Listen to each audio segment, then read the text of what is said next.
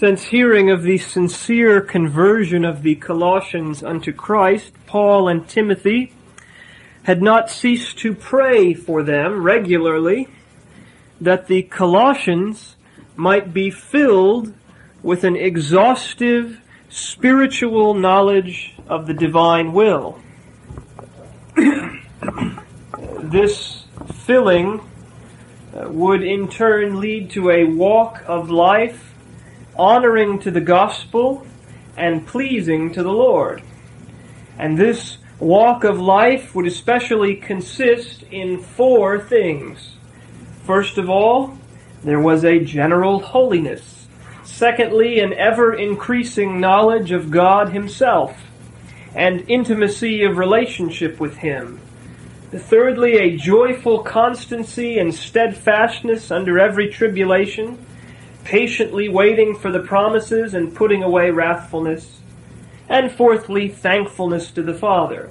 And we've looked at all of those things in the past weeks. All of those things beginning in verse 9 of chapter 1 up to the beginning of verse 12, or the first phrase of verse 12. And last week we examined specifically this thankfulness that was characteristic of a walk that was honoring and pleasing to the Lord, and that was to be secured by being filled with a knowledge of the divine will.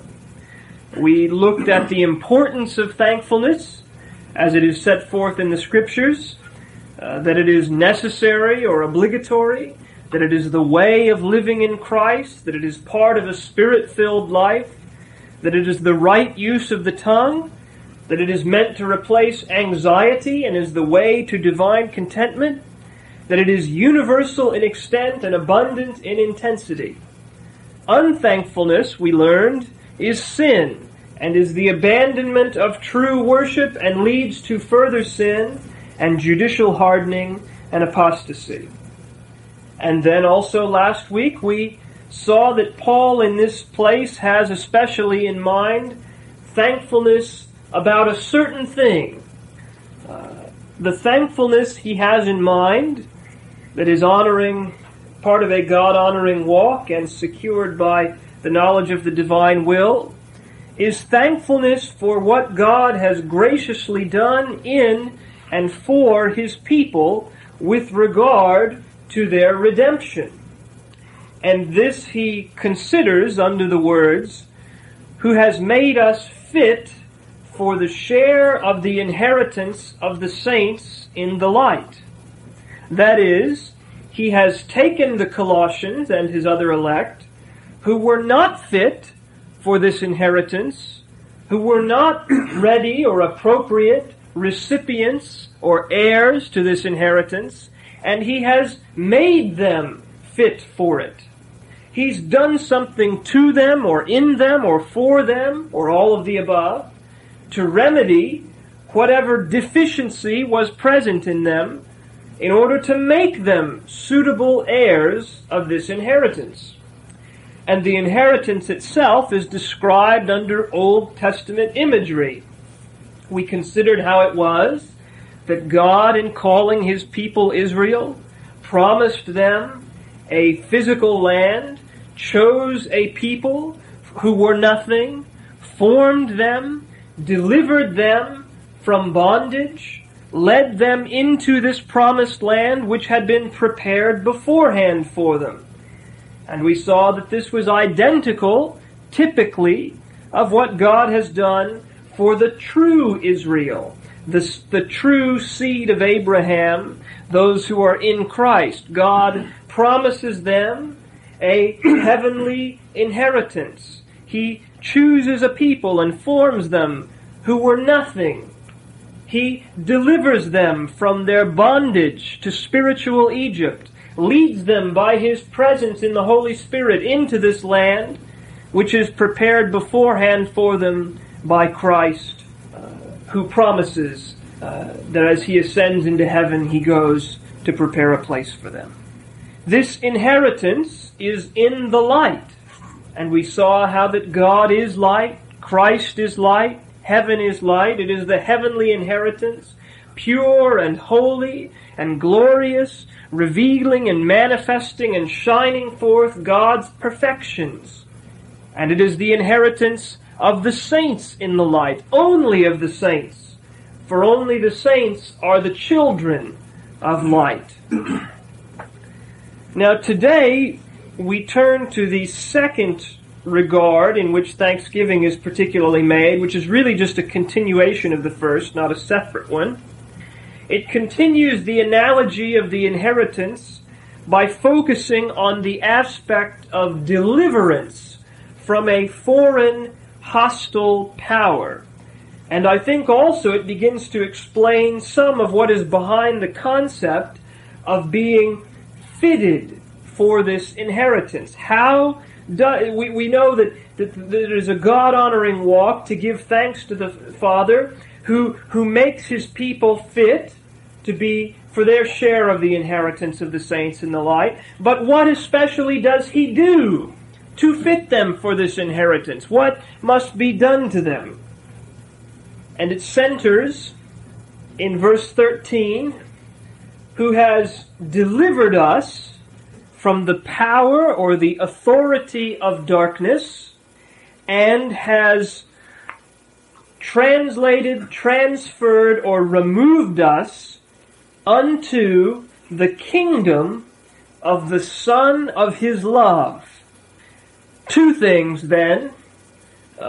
He takes them from one place, if you will, delivers them from one authority, one power, and removes them to another place, as colonists, if you will, into another kingdom with another authority. The first part of God's work in fitting His people for the heavenly inheritance, and for which the Colossians especially were to thank God, is their deliverance from bondage. Deliverance from bondage.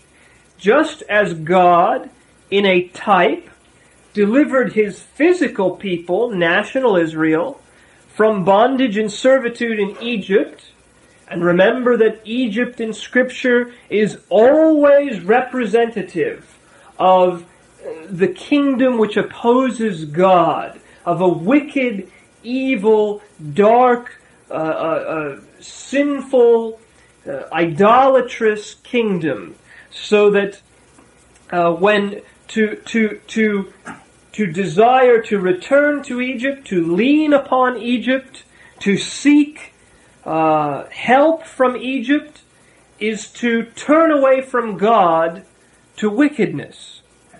Just as God delivered His people, Israel, from bondage in Egypt, so God must deliver His true Israel from a spiritual bondage in a spiritual Egypt, who delivered us out of the power or authority of darkness.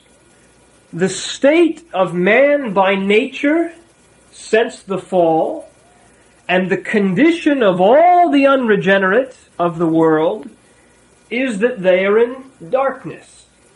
Mankind is in darkness. Now this is meant two ways in the Scripture.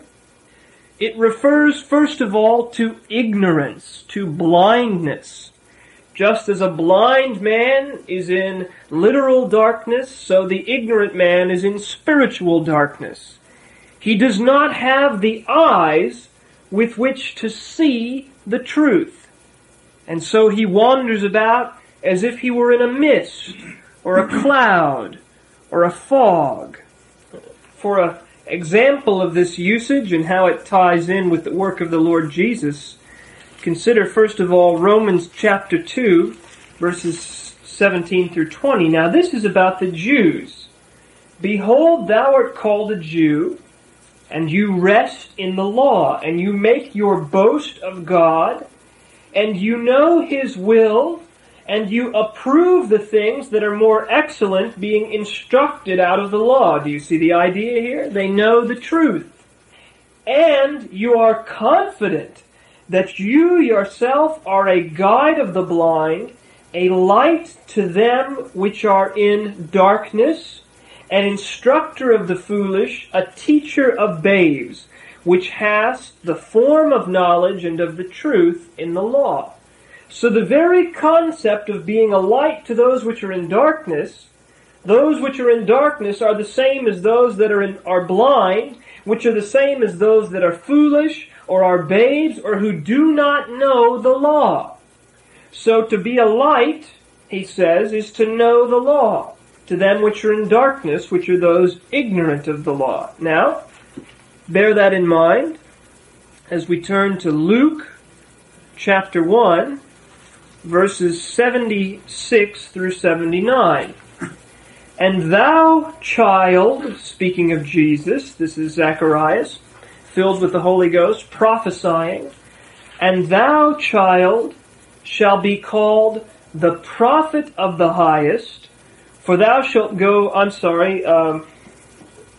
this is of, not of Jesus, John the Baptist. And thou, child, shall be called the prophet of the highest, for thou shalt go before the face of the Lord to prepare his ways, to give knowledge of salvation unto his people by the remission of their sins, through the tender mercy of our God, whereby the dayspring from on high has visited us, to give light to them that sit in darkness and in the shadow of death, to guide our feet into the way of peace. And the child grew and waxed strong in the spirit, and was in the deserts till the day of his showing unto Israel. But here, verse 79, to give light to them that sit in darkness, is put with giving knowledge of salvation unto the people, and guiding our feet into the way of peace. So, part of the darkness which men are under is ignorance of the truth, blindness of the law of God. But it also, this darkness in Scripture, refers to an ethical darkness, to wickedness. There are what are called the works of darkness, the works which characterize those who are in and of the darkness. For example, Romans chapter 13, verse 12. The night is far spent, the day is at hand. Let us therefore cast off the works of darkness, and let us put on the armor of light. Let us walk honestly as in the day, not in rioting and drunkenness, not in chambering and wantonness, not in strife and envy, but put on the Lord Jesus Christ, and make not provision for the flesh to fulfill the lusts thereof. So the works of darkness are, in their essence, making provision for the flesh to fulfill its lusts. Or also, Ephesians chapter 5, verses 11 and 12. Have no fellowship with the unfruitful works of darkness, but rather reprove them. For it is a shame even to speak of those things which are done of them in secret. So, darkness is ignorance, and darkness is ethical wickedness and immorality. But these two things are closely connected in Scripture. As light is truth, it exposes and manifests the deeds of darkness, and brings truth to bear on them and rebukes them. And in Scripture, these two concepts of the nature of the darkness which men are under overlap. As we were reading in Ephesians 5, after having spoken of the works of darkness, he says, but all things that are reproved are made manifest by the light. For whatsoever doth make manifest is light. Truth comes to bear, manifests the wickedness of the works of darkness. Also, John chapter 3, verse 19. And this is the condemnation, that light is come into the world, and men loved darkness rather than light, because their deeds were evil. Truth, light, comes into the world. Everyone that does evil hates the light, neither comes to the light, lest his deeds should be reproved.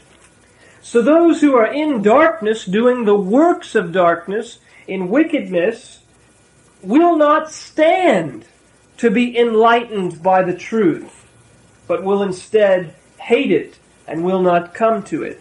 Also, chapter 1, verse 5, and the light shines in darkness, and darkness comprehends it not. Even though the light shines, the darkness of ignorance cannot see it, cannot comprehend it. 1 John chapter 1, verses 5 and 6. This then is the message which we've heard of him and declare unto you, that God is light, and in him is no darkness at all. And if we say that we have fellowship with him and walk in darkness, we lie and do not the truth. Also chapter 2, verses 8 through 11. A new commandment I write unto you, which thing is true in him and in you. Because the darkness is past, or is passing away, and the true light now shines. He that saith he is in the light and hates his brother is in darkness even until now. He that loves his brother abides in the light, and there is no occasion of stumbling in him.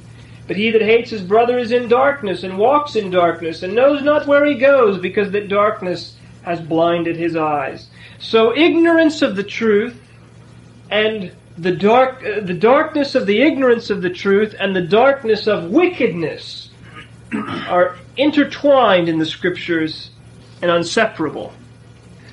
Now, the second thing that we want to observe is not only that the condition of man is that he is in ethical and moral darkness, but also that this darkness is not just a condition which men are in.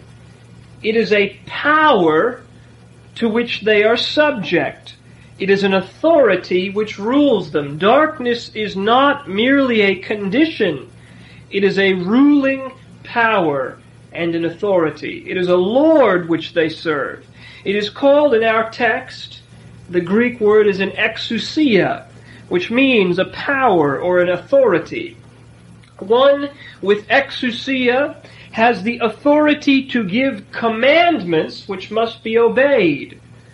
One with exousia has the power to execute whatever is within the sphere of his authority. Let me show you a few usages of this word to give you some idea of the power of darkness and the concept of the authority which lies in one who has exousia. Mark chapter 11, verses 28 through 33.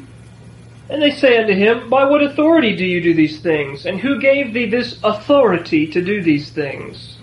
And Jesus answered and said unto them, I will ask of you one question, and answer me, and I will tell you by what authority I do these things. Speaking here of the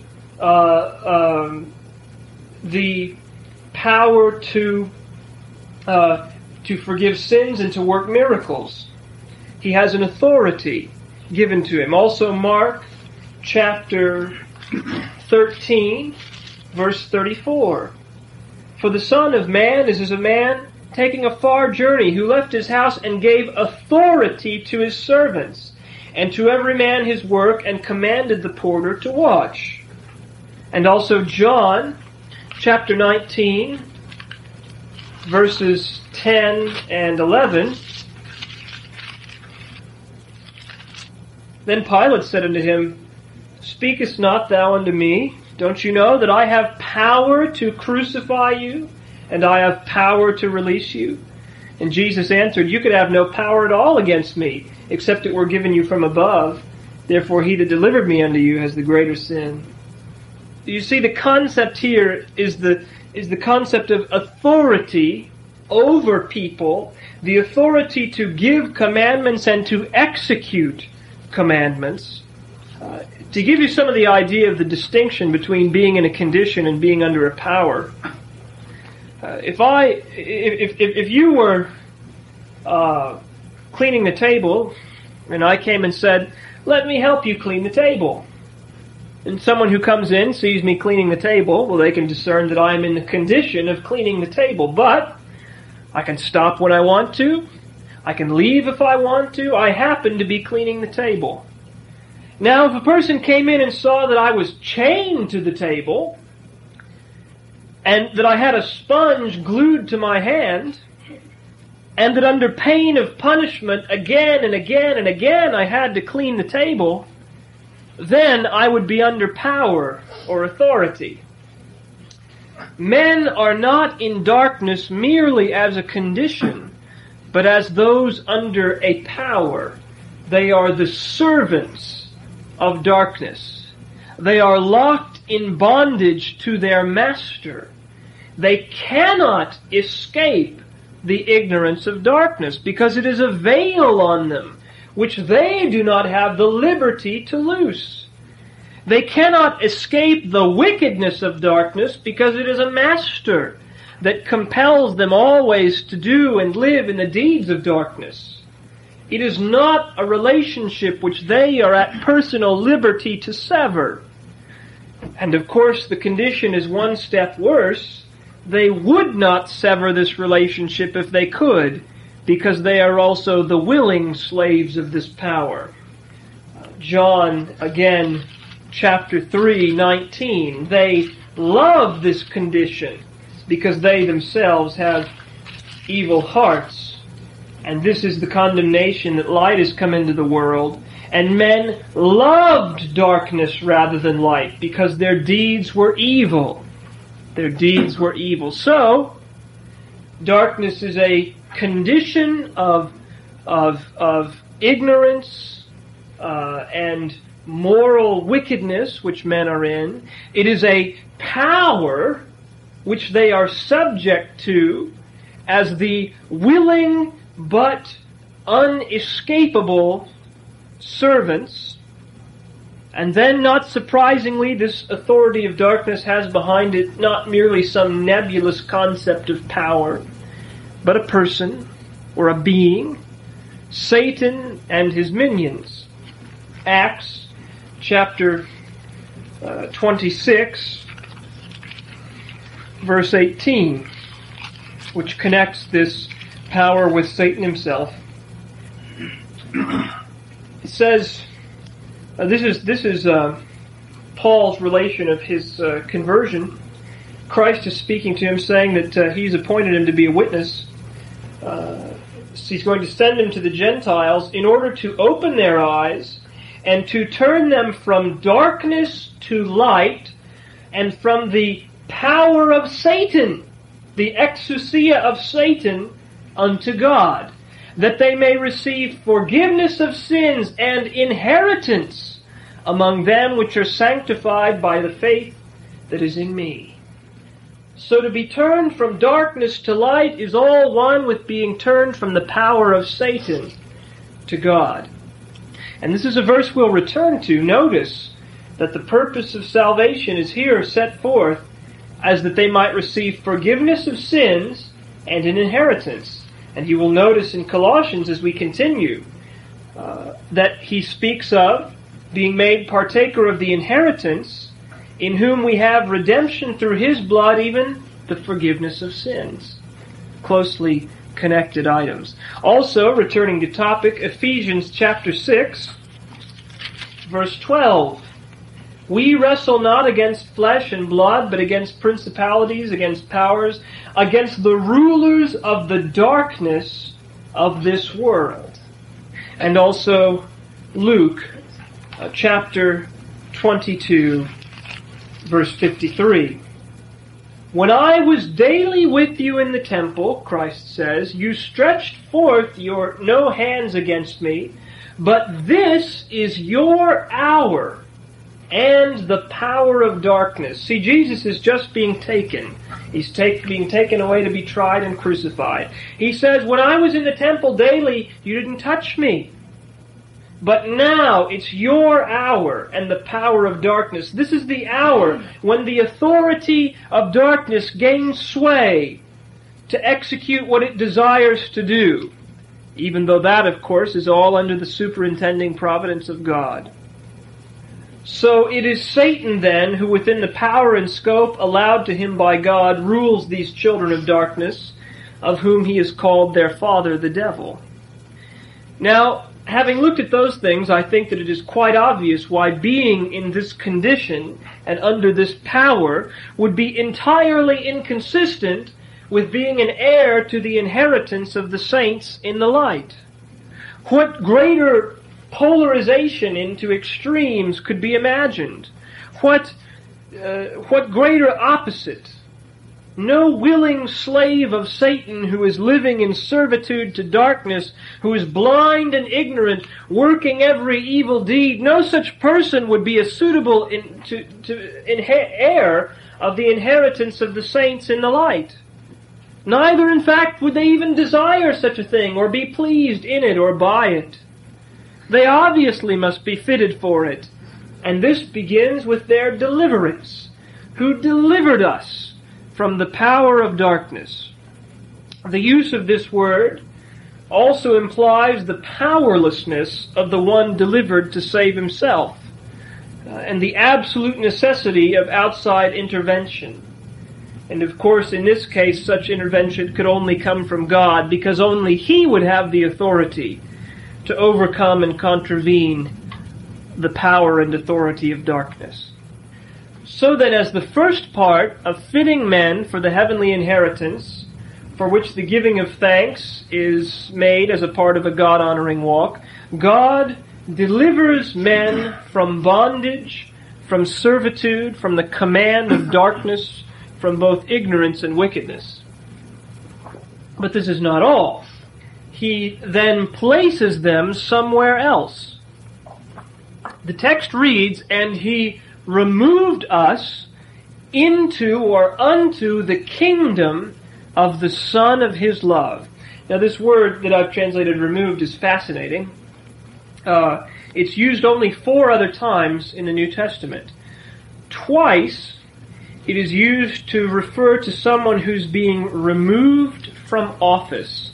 Luke chapter 16, verse 4. It's one of the parables of the, I believe it's the unjust steward, or of the. This is the steward who is in debt, and so he calls all of his master's debtors and negates their debt and so forth. He says, there was a certain rich man who had a steward, and the same was accused unto him that he had wasted his goods. And he called them and said unto him, How is it that I hear this of thee? Give an account of your stewardship, for you may no longer be steward. The steward said within himself, What shall I do? My Lord takes away from me the stewardship. I cannot dig, to beg I am ashamed. I am resolved what to do. When I am removed from the stewardship, that they may receive me into their houses. And so he goes and makes friends with his master's debtors by cutting their debts, so that when he loses his job, he'll get to they'll be his pals, and he can go be with them, and he won't be cast out on the street. He's going to be removed from his stewardship. Also, Acts 13:22, speaking of Saul, when he had removed him and raised up unto them David to be their king, you see, when Saul was removed from the office of king. It is once used of an object, of removing an object, as opposed to a person from office. 1 Corinthians 13:2. And though I have the gift of prophecy, and understand all mysteries and all knowledge, and though I have all faith, so that I could remove mountains, and have not charity, I am nothing. And then the other usage is in Acts 19:26, which speaks of removing people from their beliefs. Moreover, you see and hear that not alone at Ephesus, but almost throughout all Asia, this Paul has persuaded and removed much people, saying that they be no gods which are made with hands, so that not only this our craft is in danger to be set at naught, but also that the temple of the great goddess Diana should be despised. See, many people had been removed from their beliefs. This idea of removal is central to the word. Evidently also, this was a word that was frequently used by the classical authors to describe being deported, a group of men being deported, for example, to form a colony. That was always happening. The Romans would take or the Greeks would take a group of people, and they would conquer some new land, and they would take some group of people from within their colony and would send them out to colonize this new place. And this was the word that was used. And so perhaps there's some of that sense here. As Edie puts it, the Colossians had been lifted out of the realm of darkness, their original seat and habitation, and they had been carried into the kingdom of his Son and colonized in it. They were not as emigrants in search of a home, nor as a company of dissatisfied exiles, but they were taken out of the one territory and settled in the other expressly by divine guidance. The first point to emphasize here is that these words deliver and remove indicate a total severing of their former estate. They are not partly in the dark and partly in the light. They are not partly serving God and partly serving Satan. There is a radical transformation here. If we are removed from here and taken to Siberia, then we are not in Texas.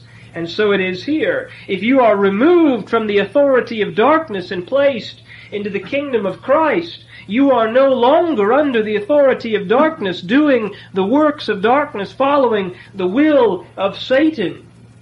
You are removed. You are delivered, rescued, transferred. Now, we said that the emphasis here was not only on where they were delivered from, but to where they were removed. Having been delivered from one rule and authority, they do not now become kings over themselves, do they? Not in the least. They don't suddenly become their own lawgivers. They are transferred from an exousia to a basileia, from an authority to a kingdom. This word kingdom, basileia or basileia in the Greek, the overwhelming, almost exclusive usage of this word is to refer to the dominion of God in Christ. A few times it refers to the kingdoms of the nations, and a couple of times to Satan's kingdom. But primarily it refers to the kingdom of heaven, the kingdom of God. It is appropriate, this concept of kingdom, to the verb that is used, the removal. When men are removed from the authority of darkness to become subjects and citizens, having a new Lord and a new King. I want to emphasize a second point here. We already talked about how this concept of removal and deliverance talks about the complete severing of the relationship. But this concept of the kingdom, I want to point out that this kingdom is not future.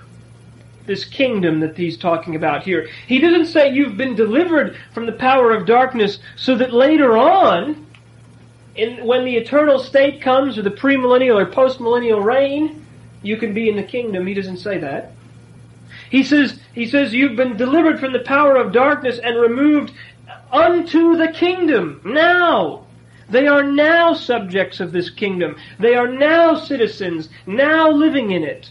Too much of eschatology of both the pre- and post-millennial variety is to the detriment of this vital biblical truth. In fact, the premillennial are fond of, especially dispensational premillennial, are fond of denying it altogether. We are not waiting for the commencement of the kingdom. The kingdom has arrived. Matthew, just one of many passages, this could be a whole series unto its own. Matthew chapter 12, then was brought unto him one possessed with a devil, blind and dumb, and he healed him, insomuch that the blind and dumb both spake and saw. And all the people were amazed and said, Is not this the son of David? When the Pharisees heard it, they said, This fellow does not cast out devils, but by Beelzebub, the prince of devils. And Jesus knew their thoughts and said to them, Every kingdom divided against itself is brought to desolation, and every house divided against itself shall not stand. And if Satan cast out Satan, he's divided against himself. How then shall his kingdom stand? And if by Beelzebub I cast out devils, by whom do your children cast them out? Therefore they shall be your judges. But if I cast out devils by the Spirit of God, which we know is true, then the kingdom of God is come unto you. It is true that the kingdom has not been established to its fullest, broadest extent, nor will it be until the commencement of the eternal reign. We pray, Thy kingdom come, Thy will be done on earth as it is in heaven. But it has come in a fundamental way. Christ's spiritual reign as King of Kings, has been inaugurated. The kingdom of God has been preached. Men have entered into it and become citizens and servants of this Lord of Lords. And if we are to be saved, we too must enter into the kingdom. The kingdom is now. The kingdom is here. The kingdom of God suffers violence. Violent men take it by force, pressing in to the kingdom. Now this kingdom is the kingdom of His Son, of the Lord Jesus Christ. He is the ruler. He is the king. Christ calls it my kingdom. My kingdom is not of this world. My kingdom. And as the king, He prescribes the laws of the kingdom. This is not a democracy. He establishes the requirements for citizenship in the kingdom.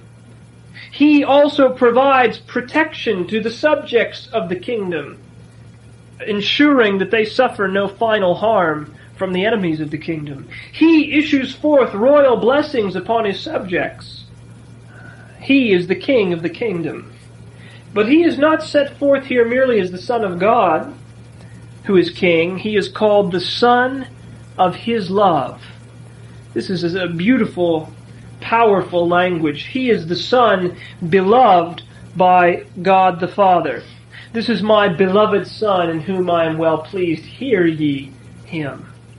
He is the Son who possesses the love of the Father, who, as one puts it, excites it in the divine heart.